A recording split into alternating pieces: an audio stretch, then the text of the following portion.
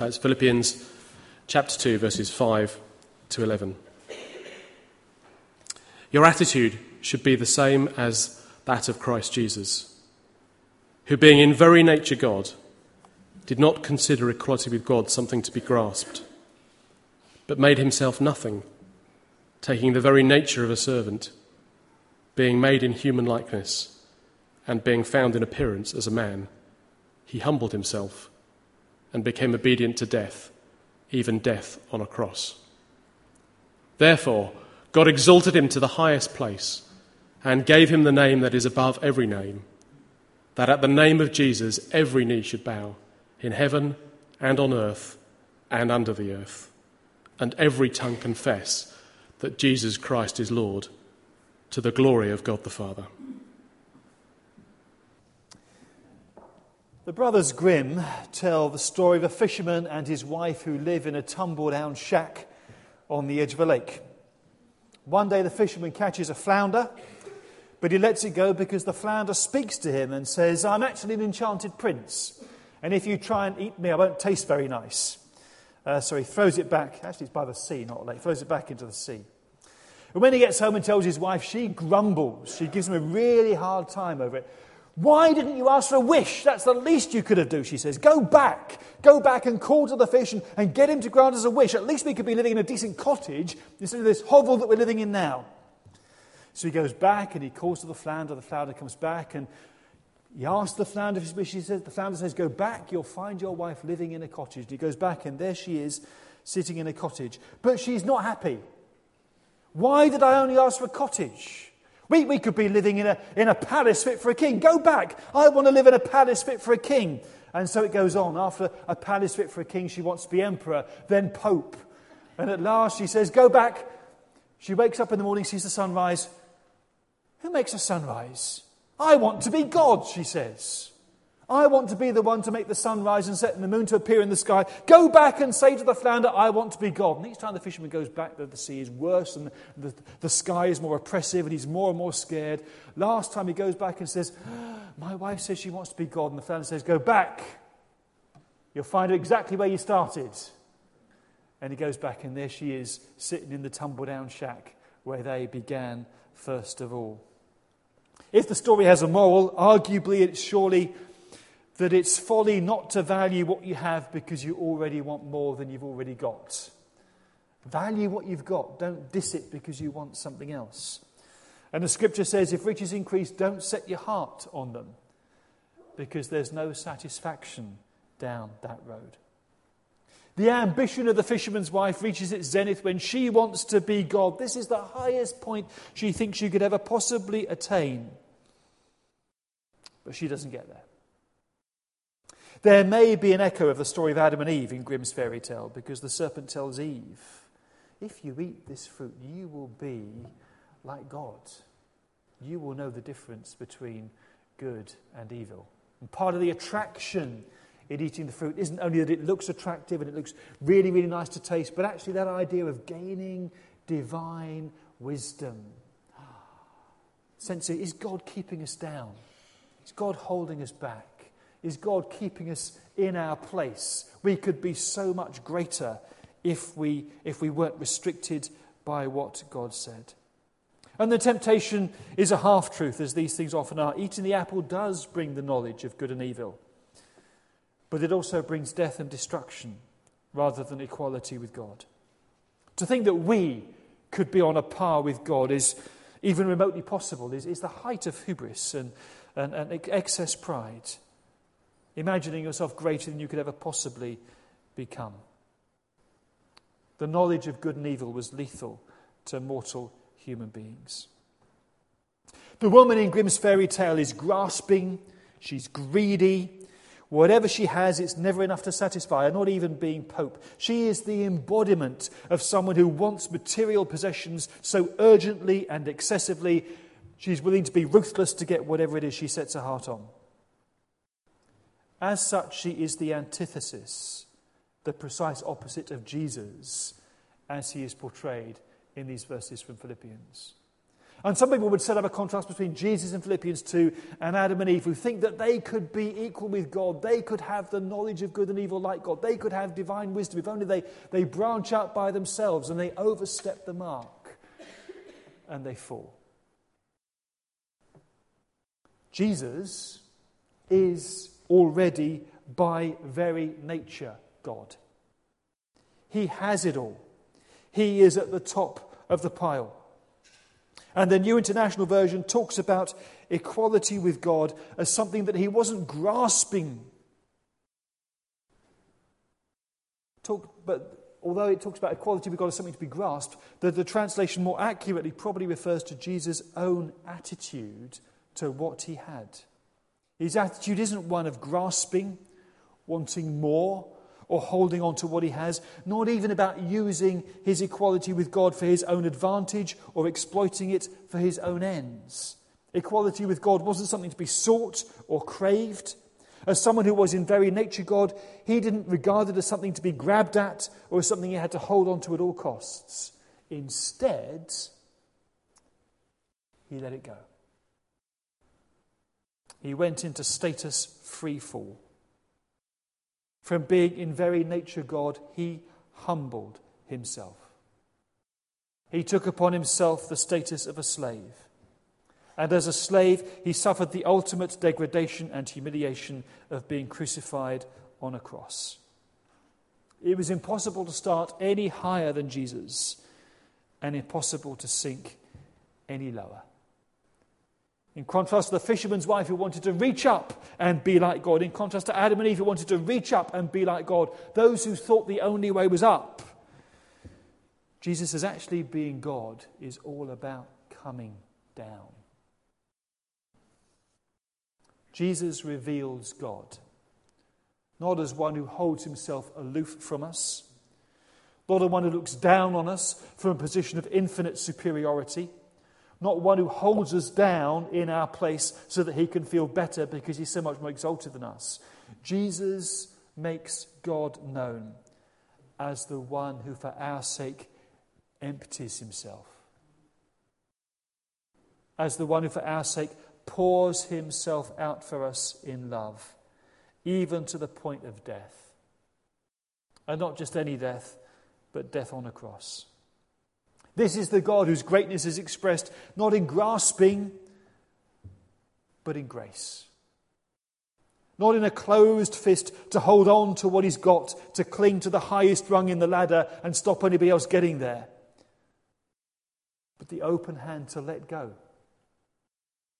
The open hand to give rather than taking. A God whose status doesn't depend on keeping us in our place, but coming down to join us.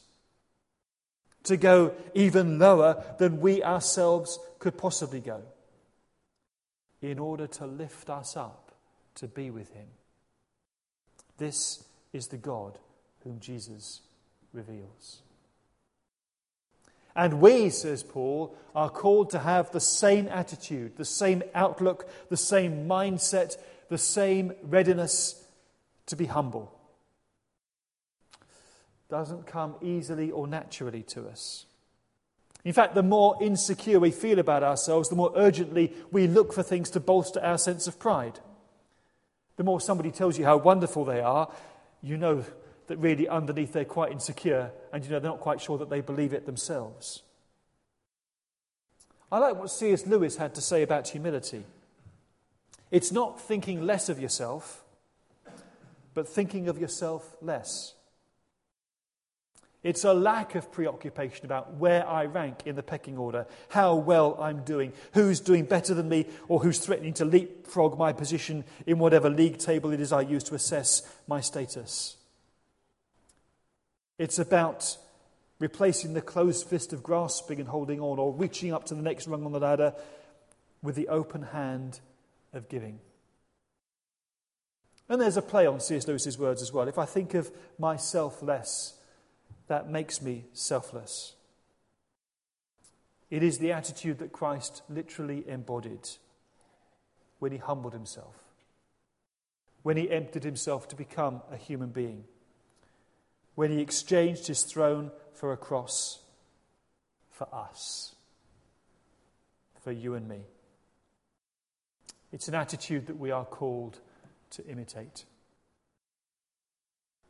And humility is a quality that doesn't sit easily with ambition. We had this discussion in the men's group the other week about ambition and doing well and whether it's right and whether we should give things up or whether we should seek to progress. If you're naturally contented, a bit like the fisherman in Grimm's tale, you are unlikely to be driven by ambition. He was quite happy living in the shack, even though his wife was a bit of an awkward person to live with. Yet those of us who want to make the most of our lives will have questions in our minds about this. Surely there's nothing wrong with wanting to do well, wanting to realize our potential, to make the most of the gifts and abilities that God has given to us. Surely, if God has given me a character and a personality to do well, I should make the most of that. If God has given me gifts, shouldn't I use them to the best of my ability? If I don't, it's like having a Ferrari and only driving it down to Sainsbury's through the town centre to do the shopping. It's a complete and utter waste. And God doesn't want us to waste what we've got. And yes, of course, God wants us to do well.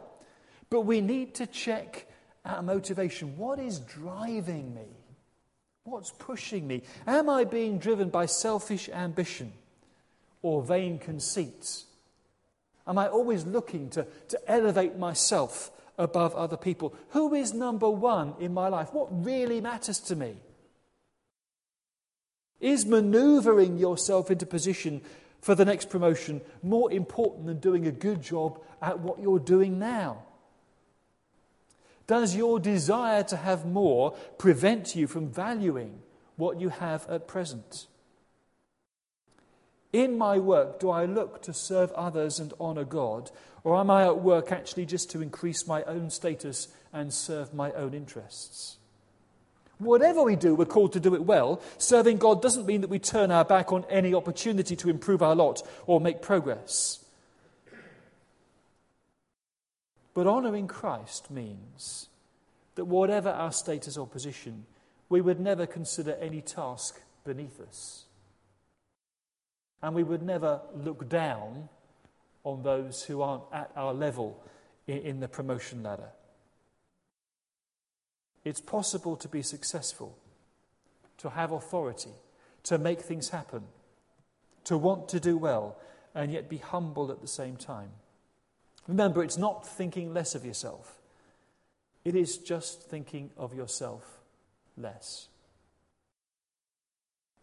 But there is every possibility that might have a negative effect on our progress up the career ladder, our ability to climb that particular greasy pole. It would be dishonest of me to say, that won't happen. Because while we believe that God lifts up those who honour him, and he does, it's also true to say that it's often those who do cynically push themselves forward who make the quickest progress in the workplace. But then Jesus never pretended that following him would be easy or advantageous to us in worldly terms, or that there would be no cost involved. What shall it profit a man, he asked, if he gains the whole world and yet loses his own soul? Boils down, I guess, to what matters most to you. Who it is that you're serving. Christ or your career. Is honouring Christ now more or less important than the next stage that we are hoping to achieve? Whatever job it is that you do, God has placed you in your office, on the shop floor, in the warehouse, in the classroom, wherever it is your role to serve him there. You are his representative. And if we don't take our Christian faith and principles with us into the workplace and live them out there, then we are abandoning the workplace to mammon, accepting that profit margins matter more than people, compartmentalizing our Christian faith so it doesn't impact on who we are and how we live in the very place where we spend most of our waking life, at work. So yes, it would be dishonest of me to pretend that there's no cost involved, no price to pay if you're following Christ. Of course there is. But equally, if you model your life on the fisherman's wife, you may find yourself gaining the whole world at the expense of your soul. We worship and follow someone who made himself nothing for us, who emptied himself completely for us, who descended from the pinnacle of divinity to the depths of degradation for us. Whatever price we pay for following him, it's less than the price he paid for us. See, there's every possibility, actually, that Paul was writing to a church where there were people who were struggling with the cost of discipleship. Philippi was a city of opportunity. It was a place where if you had an eye for business, you could make real progress. It was a major trading route. There was a port nearby. Its status as a Roman colony meant that there were really good tax breaks if you operated out of there.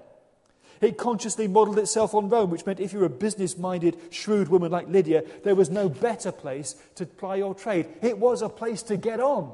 It was a place to make money. It was a place to be successful if you weren't a Christian. But if you were a Christian, then it wasn't so easy to get ahead. What if following Jesus was costly to you, far more than the money you just put in the offering on a week-to-week basis?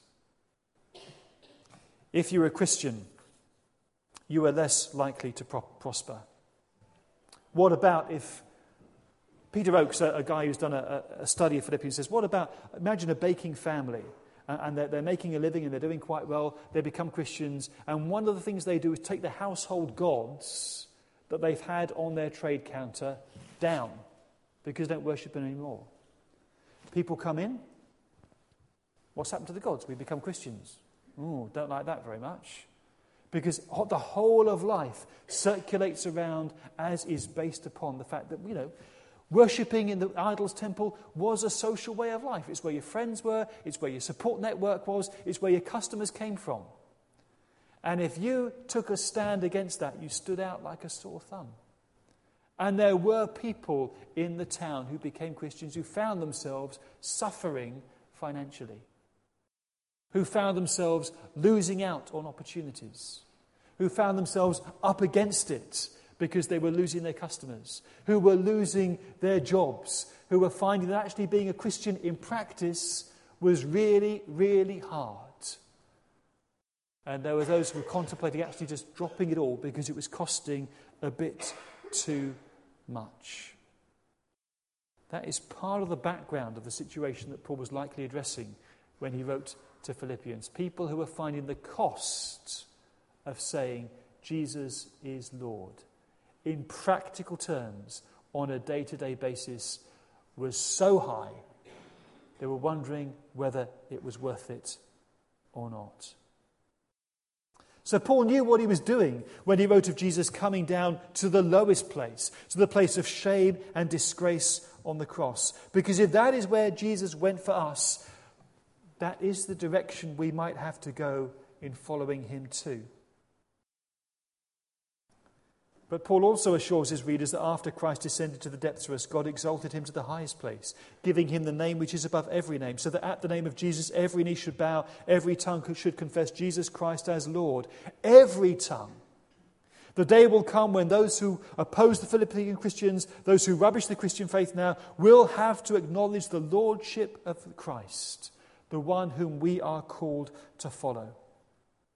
And the exaltation of Jesus to the highest place does entail the ultimate vindication of those who acknowledge his lordship here and now. Those who don't bow the knee willingly today will be forced to bow the knee on Judgment Day and declare that Jesus is Lord. But the challenge that Paul sets before the church and the challenge that comes to us is, who do we serve on a day-to-day basis? If we say Jesus is Lord, do we serve him in our midweek position, or do we serve Mammon? Which matters more to us, our status and standing and progress in society, or our standing before God? It's a disconcerting and uncomfortable question that Paul sets before us. And it's a question only you can answer for yourself. The challenge Paul issues to us all today is the same posed by Joshua centuries before.